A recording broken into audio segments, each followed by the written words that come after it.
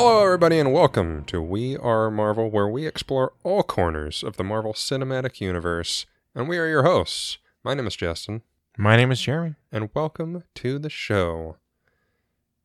Yes, thank you for joining us. We appreciate it every I time. wasn't sure if you were going to jump in there or not. I wasn't sure either. I don't know why. I know we normally... I know it's my lead, but you have to, talk a little bit here. Yeah, and I know one of us usually says thanks for joining us, and the other then also chimes in with their stupid remarks. Yeah. But I was not... And it's your I didn't have time my stupid for remarks stupid ready. remarks. Yeah, I'm sorry. I don't know. I have no excuses. Because it hasn't been a long time. It's been roughly a week. Yeah. A little out of I got season. nothing. Sorry, guys. I guess. Yeah. But yeah, no, really though. Thank you guys for joining us. We do appreciate it. Definitely. We know there's a lot of options out there, and you guys are choosing to listen to us. That's awesome. Yeah, because we're great. Yeah, dude. And It is like share it with more people. We're great. We This are is awesome. great. Everybody You're knows having it. fun. Yes. Aren't you having fun? I am.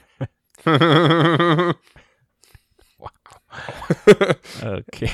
As you probably noticed by the title of the episode, we're going to be talking about our top 5 favorite weapons from throughout the Marvel Cinematic Universe.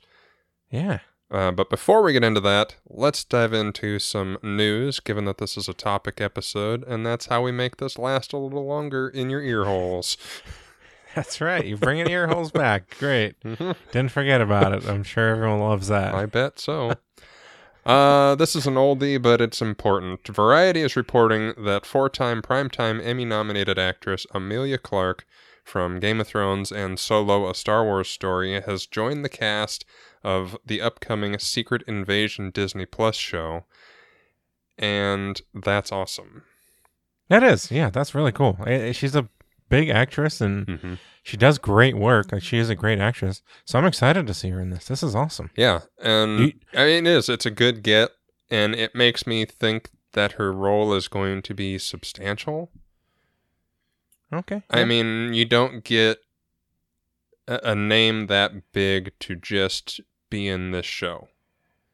Right. And given that the show is dealing with Secret Invasion, which I have a feeling is also going to be a very big, important thing in the MCU, it's worth, taking a second look at. I took a look at some lists of possible, because they haven't revealed who she's going to be, of course. Right. Why would you do something like that? But I took a look at some lists, and I picked the 2 that I think are the most likely that she could be, given her actress status. Okay. The first one, which is what I thought already, was that she would be a character called Varank, if I'm pronouncing that right, who is the Empress of the Skrulls, and is essentially the leader of the Skrulls in the Secret Invasion. Okay. Yeah. It's a high profile kind of character, so Yeah. I could see that happening because I mean we don't have a ton of options that she could be, so I could see that working. Yeah, for sure. And it's something that if Secret Invasion leaks into the rest of the MCU and is talked about more, and I mean, again, the idea of Secret Invasion, for those that don't know, is essentially the Skrulls came to Earth and secretly infiltrated high-ranking positions of power.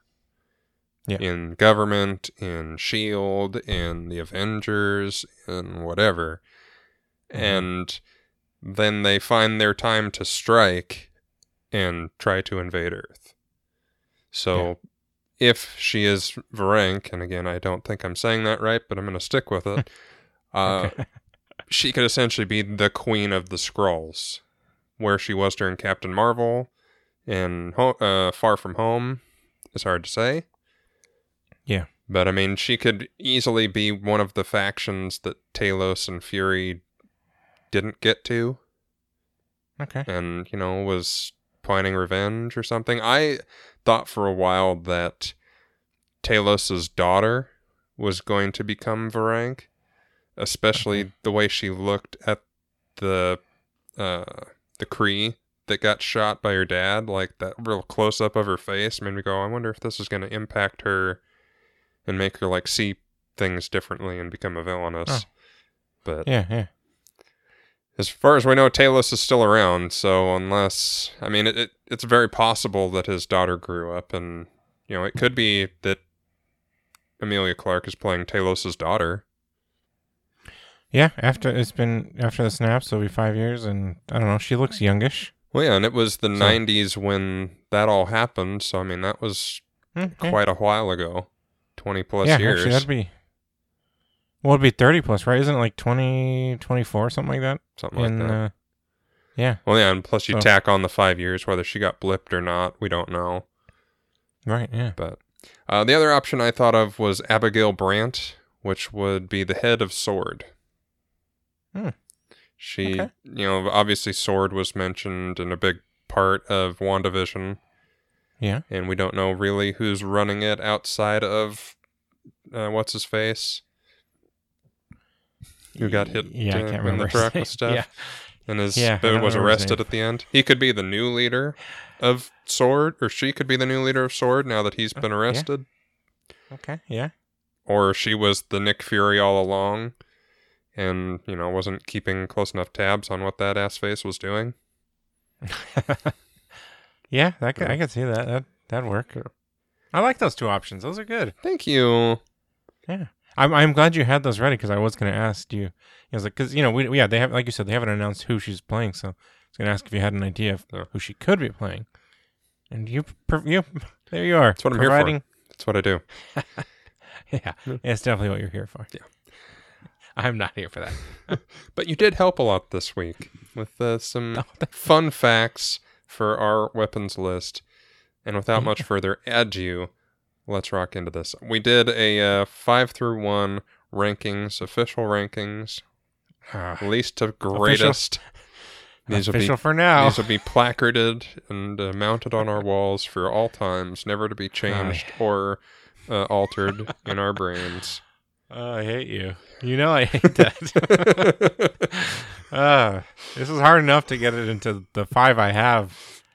Yeah, and I have a 6th honorable mention because it seemed like a cheat. All right, yeah. Yeah. I guess I do too. You did mention that I'm gonna at least talk about the Infinity Gauntlet. So spoiler alert, that's not in our top 5. We figured that's a little too overpowered. Yeah.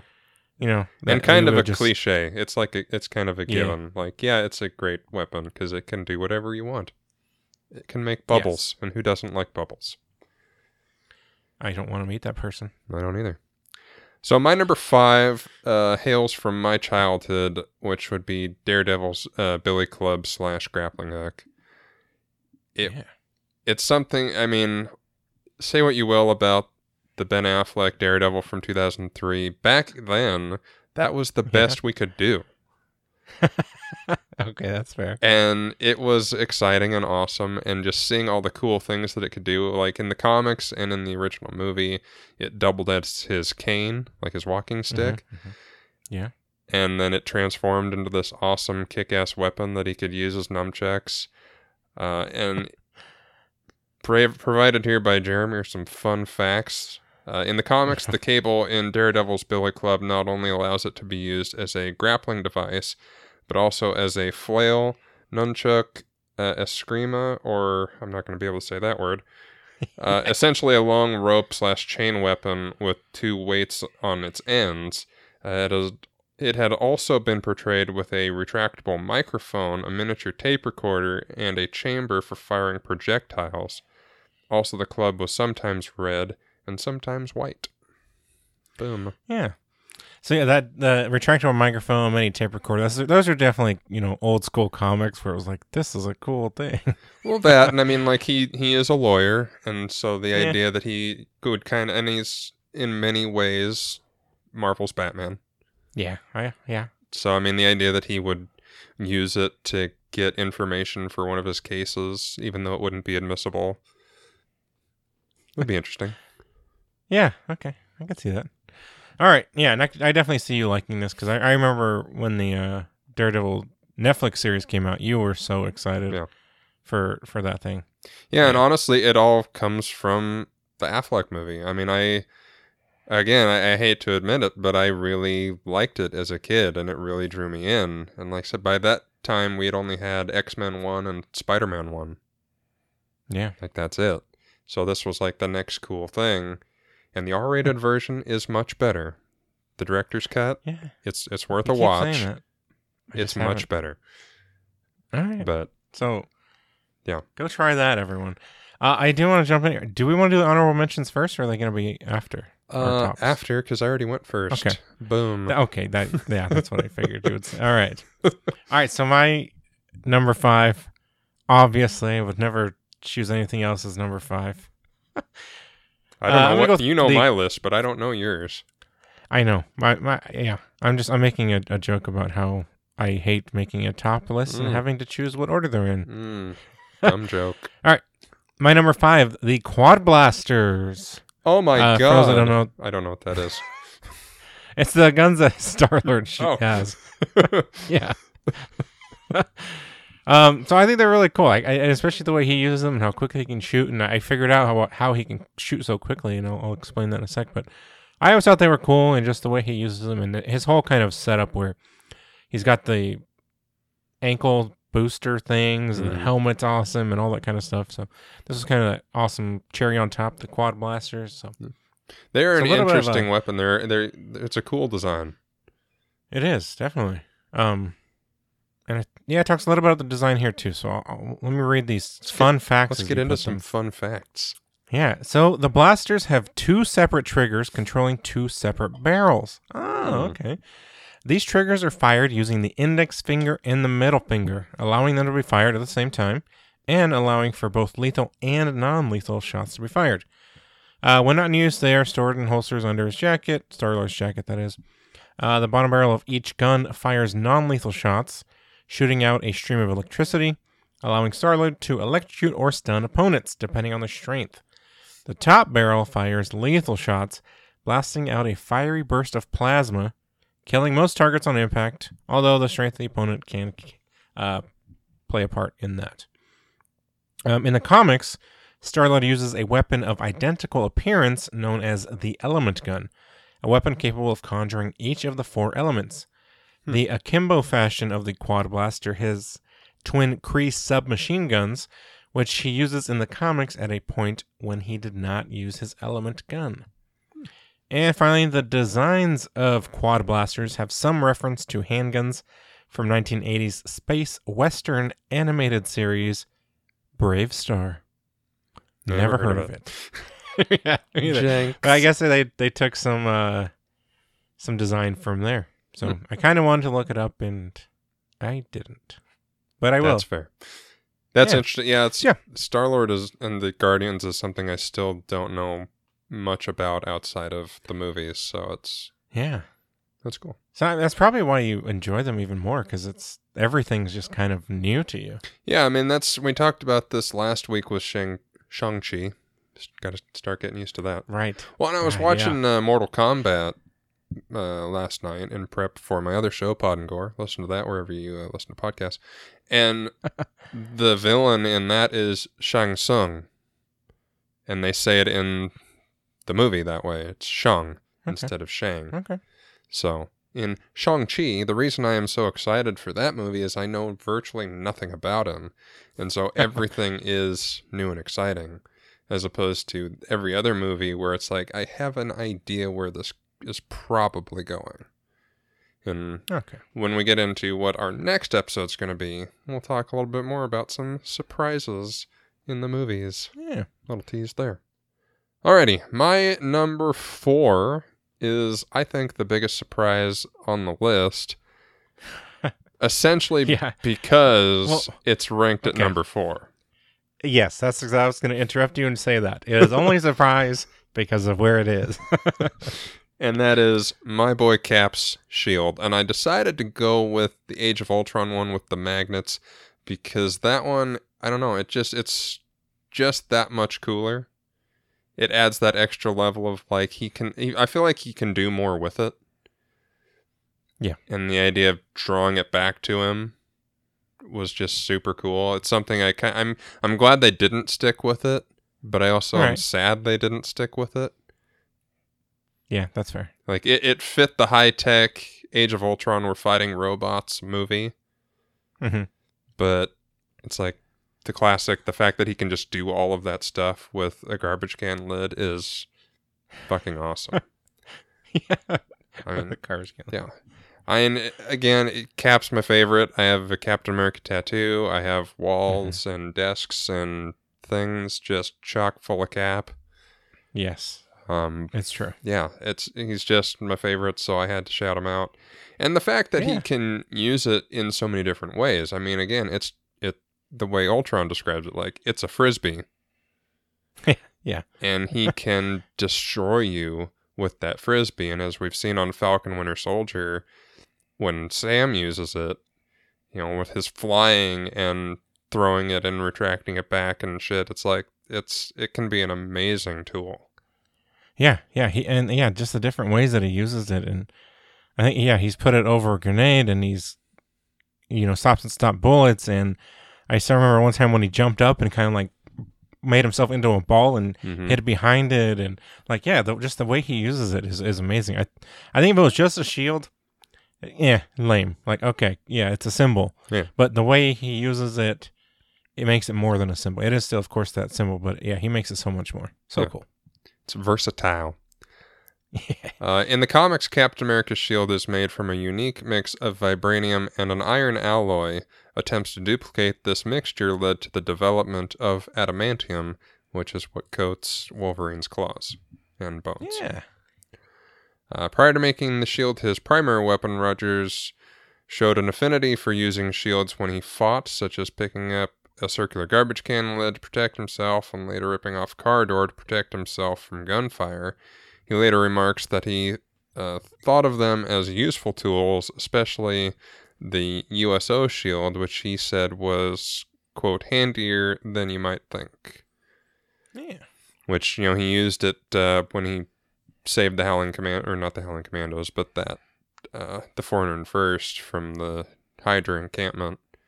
And it got its ass whooped, but he didn't die from a headshot from Red Skull, so... That's right. It was, as you said, handier than you might think. Mm-hmm. A replica/prototype of the shield can be seen in Tony's workshop in Iron Man and Iron Man 2. First behind Tony when he is first seen removing his armor, and then when he is building a particle accelerator in Iron Man 2. Yeah.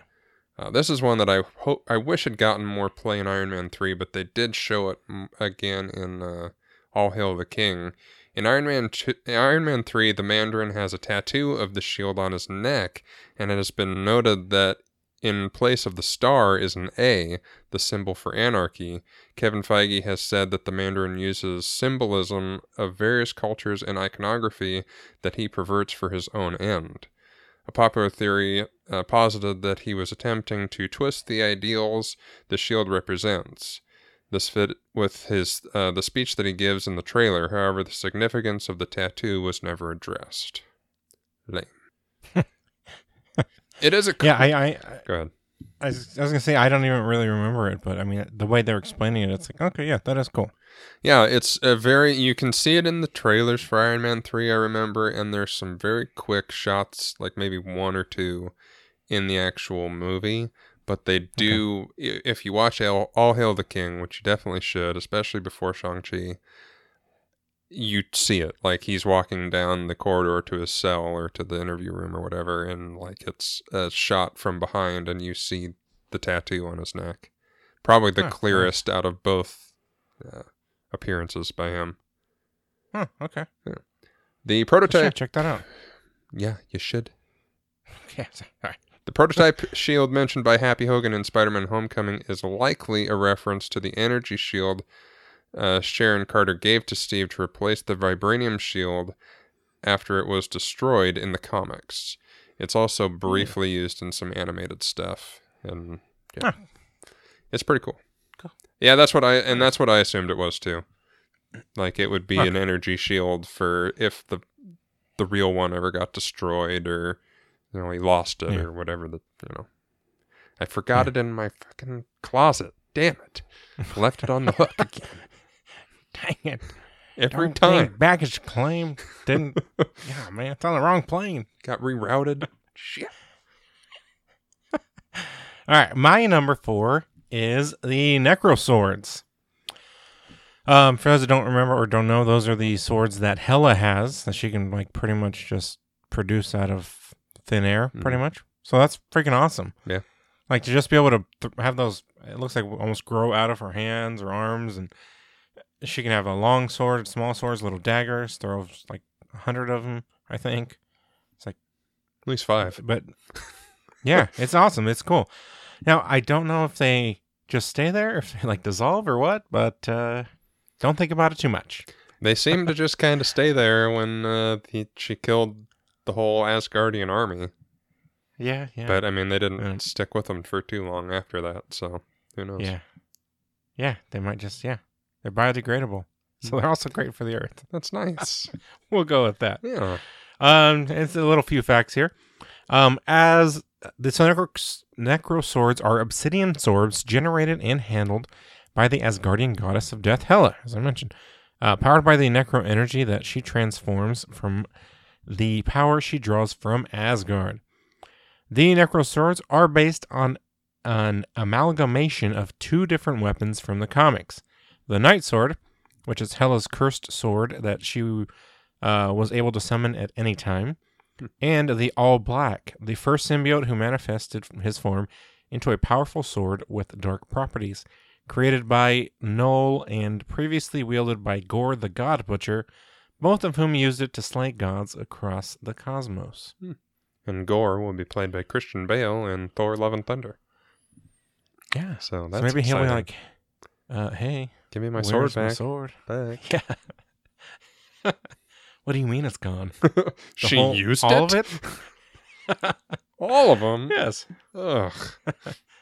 Yeah, a little backstory. I had no idea that there was that much kind of backstory to it. I didn't either. And it seems like they were kind of made up for the movies, which is cool. Yeah. Very nice. My number 3 is Spider-Man's web shooters, which is something I've wanted since I was a little kid. And what kid didn't? Like, who didn't run around their house or the playground and jumping off shit, going and like pretending they were gliding through the streets of New York while just like running with their hands up? I know I did. Oh yeah, did you ever have the ones where you added like it was like that silly string kind of bottle? Mm-hmm. Yes, so cool. Yeah, just shooting out that web. Oh man, the original ones that they did, and I think it was for the first Spider-Man movie. Like they were legit big things. The new ones I've seen are kind of lame, but like they strap to your arm, and I think I only had one. Okay, yeah, but yeah, it's all you needed. Yeah, I'm sure I still have it somewhere in a box. Oh man, I hope you find it soon. I haven't seen it since. It might be at my dad's house. All right. Well, we had a trampoline, so I would jump on the trampoline and just go and shoot silly string into the weeds. Oh man, this was last year, guys. Yeah, last weekend, really. Like this version of Peter Parker has web cartridges attached to the waistline of his suit, allowing him to easily refill his web shooters whenever he runs out, which is something that they do in the comics and in different animated shows. According to Peter Parker, the web fluid lasts about 2 hours before it dissolves. The web shooters seen in Homecoming borrow traits from the most recent version of Amazing Spider-Man comics from the all-new, all-different Marvel event, in which they are equipped with different settings utilized by vocal commands.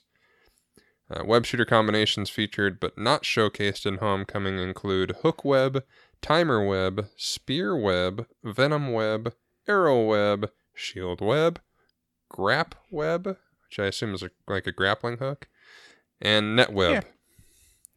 Yeah. The Venom Web is a possible callback to Miles Morales' ability in the comics to deliver a bioelectric shock to his enemies, which is an ability dubbed his Venom Blast. Cool. I know this isn't very much exciting information for you, Jeremy, as you gave me this information, but for our listeners, gold. Yeah, it is. And for me, I'm learning things too, so learning is fun. Yeah, well, yeah, I'm glad. When I found the first one, I was like, this is kind of cool stuff. I think I'm going to add these to all of mine. And then so I reached out to you and I was like, we should do some for yours. And I'm glad we didn't have any of the same. Yeah. Little spoiler I'm actually a little there. surprised. Yeah. But you're going far deep and wide, if you know what I mean. Like Star-Lord's guns and Hela's swords. Like I saw those on a list, and I went, yeah, those are cool, but I like the classics. Yeah. I'm glad that you think mine are far and wide, because I thought they were like not very once I saw your list. So we either think the same of each other, which is good or bad. I don't know. It's hard to say. Yeah. All right, my number 3. I was gonna say my top 2 are obvious because of the person I like. Anyways, number 3, we'll get there. Mm-hmm. Is the Yaka arrow. Am I pronouncing almost it right? picked that. It's really cool. That was one that I kept going back to it and being like, no, I like this more. Okay, yeah, that's fair. I think it's really cool, and again, it's similar to the shield. Like, just it being an arrow is not cool, but the way that Yondu uses it is freaking awesome. I was gonna say, for those that don't know what the Yaka arrow is, it's the arrow that Yondu uses in Guardians 1 and 2 that he whistles to control and shit, which is a little different than the one in the books where he actually has like a bow and arrow kind of thing. Oh, okay. But I think you don't have any of that in your noties? Not as far as it being a bow and arrow. I do have something from the comics that I'll read in a sec. Well, but yeah. You do you. Boop. Well, I think the way they have it in the movies is really cool. It's just it's just freaking awesome. Yeah. It's more stealth and like a cool like assassin's weapon. Like something that Yes. Because I mean in the comics the Guardians are good. And Yondu is a good guy. Right. As far as I know and can tell. They're just the first iteration of the team from back in the day. Yeah. So. All right. I got a couple of facts here. Kind of a long one, though. So the Yaka arrow is a sound-sensitive arrow owned and used by Ravager Yondu. Made of Yaka metal by Centaurians, it is partially controlled by Yondu's head fin and partially by his whistling, and is carried in a holster on his belt when not in use. His use of the arrow is extremely skilled, allowing him to accurately control its direction and speed, killing multiple aliens within seconds. It is capable of punching through alien armor and even the hull of a spaceship. After Yondu's death, Kraglin acquires the arrow and a new cybernetic head fin, which we see in... End credits. It's like during the credits. Yeah. It's not like the normal Marvel one where they stop credits. It's kind of... Yeah. And the second thing here, which in the comics, the Yaka arrow can actually change its direction, but not speed. In response to certain high-octave whistle sounds some Centaurians can produce. Yondu is so skilled at controlling his arrows, he can cause an arrow to return to his hand or weave its way through a crowd of people without touching them. Which we kind of get glimpses of when he uses it. You can tell just the way he can control it, and it's going zigzagging here and there and that. Well, yeah, I mean, especially in 2 when he just decimates the entire crew on the ship. Yeah. It's so cool. Yeah, just I love those scenes and the slow-mo and all that kind of stuff. Mm-hmm. Yeah. To make an arrow just floating around pretty much look cool is, I would assume, hard to do. They make it look easy. Yeah. But do. It's awesome. Yeah, you're right. Speaking of awesome, my number 2 is Doctor Strange's Cloak of Levitation. Yeah. It's just a nifty little gadget that I don't know, it's just, I love the look of it, the style, and what they did in the movies to give it that sort of magic carpet from Aladdin personality was such a nice touch. They didn't really do much with it in Infinity War and Endgame, but I'm hoping that in Multiverse of Madness it'll get back to its, antics, as it were. Yeah. Okay. Yeah, you're right. Yeah, I totally agree. It was so cool and fun, just the way it had a mind of its own, and it saved Doctor Strange at least a couple times. Yeah, if not more. Yeah, especially that first fight with Caecilius. And I mean, it does do similar things in Infinity War, where it's the blanket of death for Drax. But I think the idea is in the first one he doesn't have control of it; it's helping him. And in this, in the Avengers movies, like he is Doctor Strange now, and he has more control over what it does and when. In the comics, the Cloak of Levitation was a magical artifact given as a gift by the Ancient One to Doctor Strange after he first defeated Dormammu. He previously used a less powerful blue cloak. Lame. Cool looking, though. And the last one, the cloak was crafted from layered Japanese wool with embroidered edges and a printed checkered inner lining and decorated with two gold clasps with ruby inlay. Jesus. That's a tough word. Yeah. Yes, it does. It looks great too. Yeah. Like just the way it floats around and all that. Yeah, the design's amazing for the movies. The clasps are super cool. I mean, it's just I'd wear it if I had one. Yeah, absolutely. Like just around the house, it'd be my robe. Awesome. It's probably a thing, right? I hope so. I might have to Amazon search it now. Go for it. All right, my number 2 is Mjolnir. Meow meow. Or yes, I have that in my notes here. It's pronounced differently. It's awesome sword. You know, it's sword. What? Sorry, it's a sword now too. Cool. That's nice. It's an awesome hammer. Sorry. I just love it, and just the way Thor wields it. And I was gonna say spoilers, but this is all spoilers. Yeah. How Captain wields it.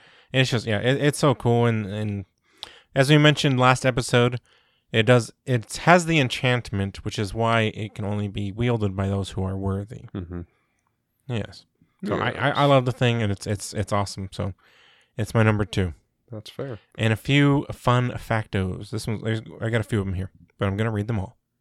For you. So Mjolnir is an enchanted warhammer made from Uru by the dwarves of Nevadelir. That is capable of controlling lightning and allows the user to fly if it is spun and released with enough power. It has an enchantment on it requiring the wielder to be worthy, granting the power of Thor if they are. It originally belonged to Hela before she was banished from Asgard, allowing her to easily catch and shatter it when Thor flings it at her, When who? leaving him without a weapon. Thor? Sound like I said Thur. Maybe I did. When that there Thur just went and floated at her, she caught it. It was awesome. Oh, my.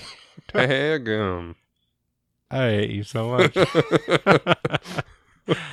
I'm going to continue. I have no comeback. It was well played.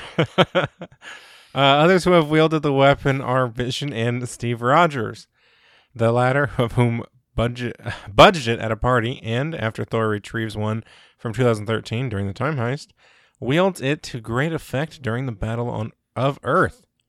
I guess it'd be Battle on Earth. That both work. It is later returned to his timeline. Both badass scenes.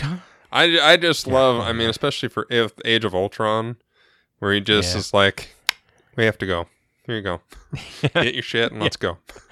Yeah. Where everyone was like, I don't know about this guy. Yeah.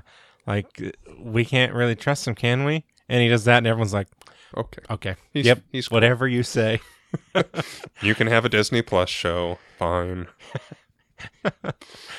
Oh, man. In the comics, the hammer's name translates as, quote, the crusher or, quote, the grinder. However, in Norse mythology, its name translates as that which smashes. Just call it the Hulk, am I right? The MCU pronunciation for Mjolnir, which is how I'm pronouncing it, is Mjolnir. Okay. Although if you're Darcy Lewis, she pronounces it a little different. She'll pronounce it as Mew Mew or Mewma. Is the other option they put here? I remember Mew Mew. Yeah, I remember Mew Mew. That was fun to hear again in Thor. It's like, yeah. And according to Annika Sundin's book, Myths and Legends from Around the World, the word Mjolnir roughly means that which smashes. Didn't I already read that? Yes. I think so. Or something very similar. Last one here. In Thor Ragnarok, Thor disguises Mjolnir as an umbrella and taps it on the ground to change into his armor. The same way that Donald Blake disguised Mjolnir and used it as a walking stick in the comics. True story.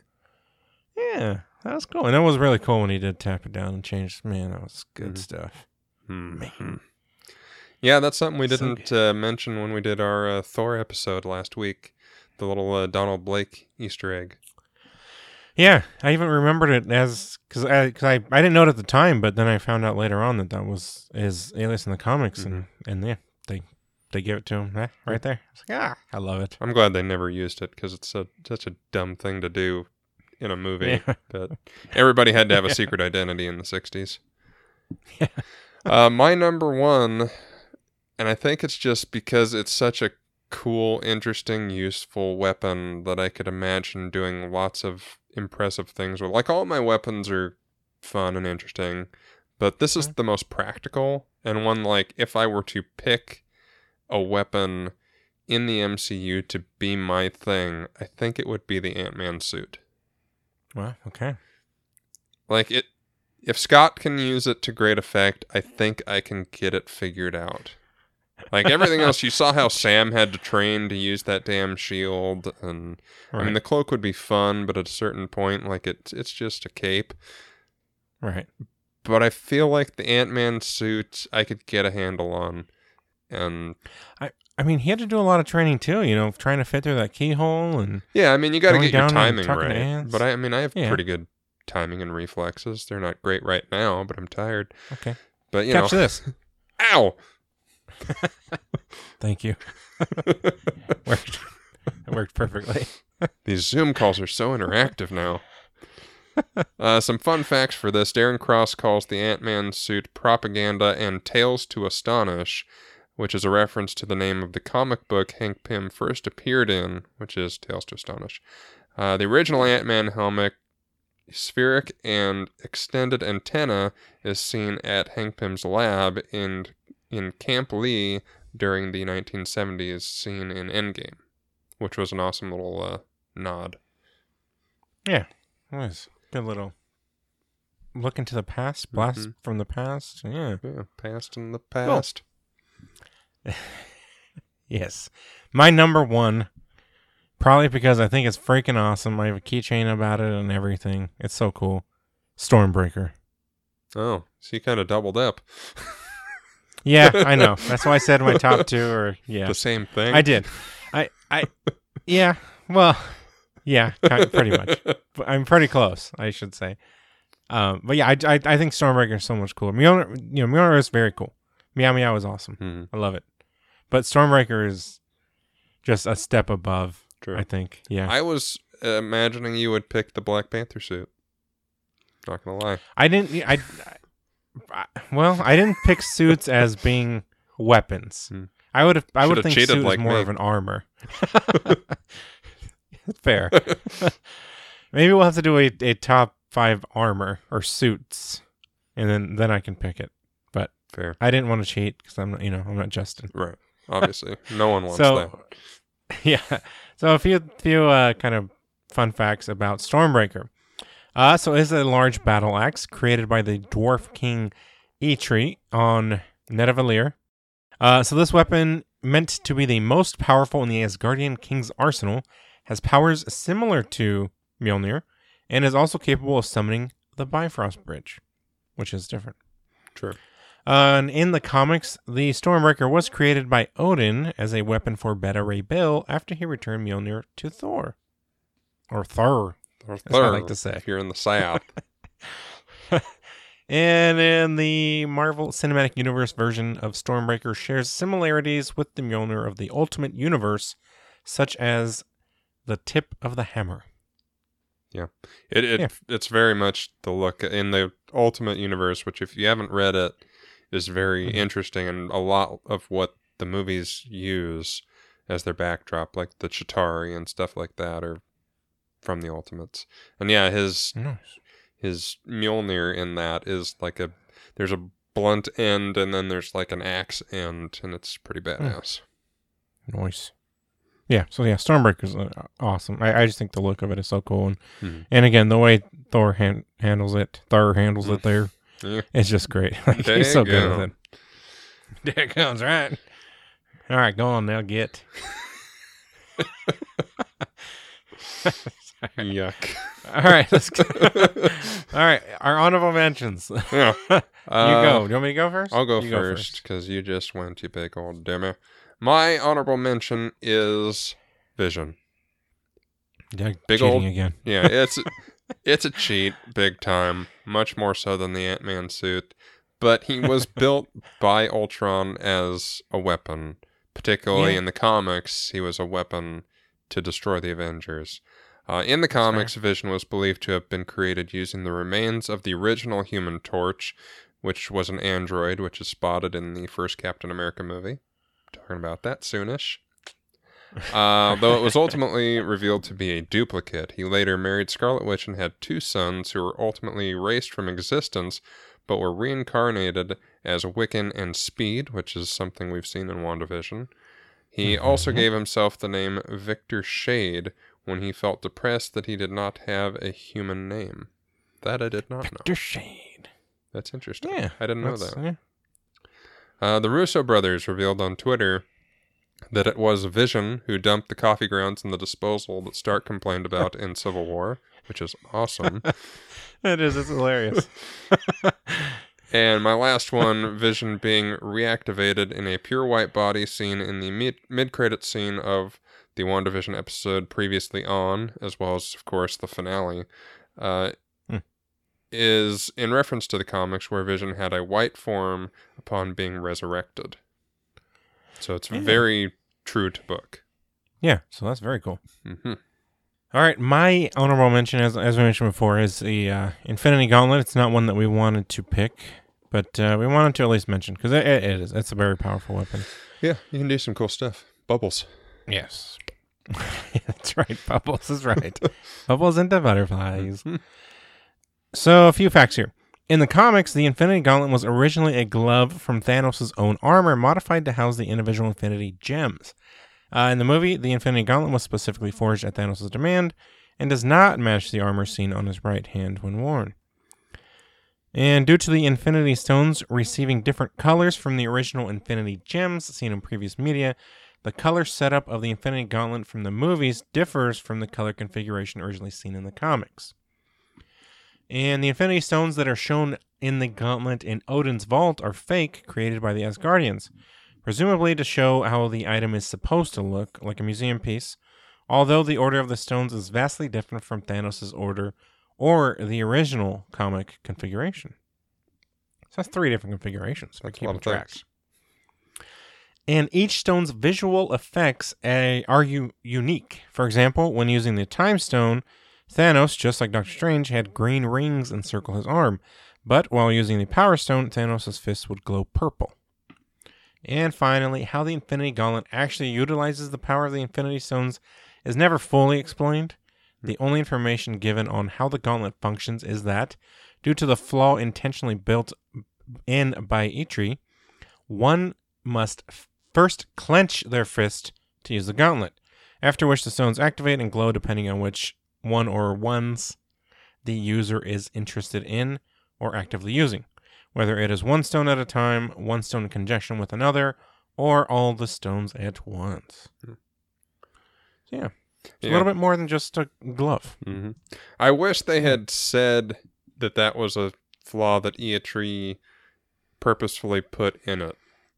Because that's an interesting... Like, they definitely play on it, and they even mention it, like, Stark says, like, don't let him close his fist. And that's something that the filmmakers decided to do. It's not a comic book thing. But it's that one little nugget that keeps him from being so powerful, like, you just can't do anything. Right. Like, if he can use all the stones at all times, no matter what's happening with his hand, like, you're just screwed. There's nothing you could ever do. So making that close the fist thing was a nice little, I don't know, way of getting around him being so powerful that they just die. Yeah, right. Yeah. Because, they would. Yeah, you're right. All he would have to do is just think what he wants to do, and it happened, pretty much. So, that was cool. All right. So, there we go. There's our top 5 weapons / suits if you're Justin. Mm-hmm.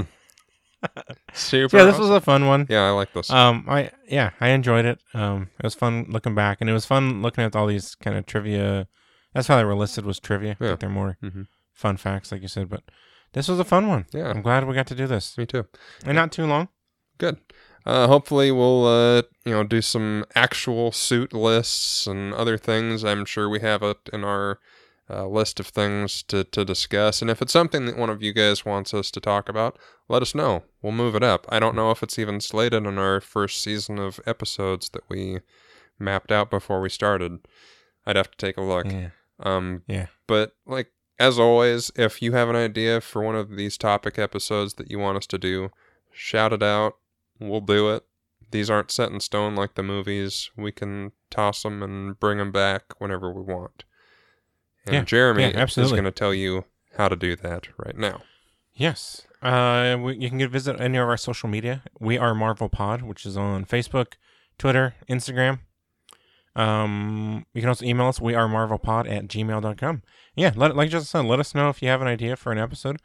Because, these are not set in stone. We can do these in any order that we would like. Yeah. So we would love to do one that you suggest. Mm-hmm. Definitely. So let us know. All right. Before we get the heck out of here, what, Jeremy, pray tell, is our next episode? Well, Justin, our next episode, we decided to do our top 3, or we decided, I don't know if it's our top 3, but we chose 3 big twists that happen in the MCU. Yeah. I'm not going to describe one because we're going to talk about it next episode. Yeah. Yeah, that's right. So, it's just a big, something, as you're watching the movie, this twist happens, and it was just, like, you didn't expect that coming at all. That's what we're going to talk about, our favorite ones. Yeah. So, tune in next episode to give that one a listen. Yeah. Until next time, I've been Justin. I've been Jeremy. Thank you very much for listening. Bye. Bye.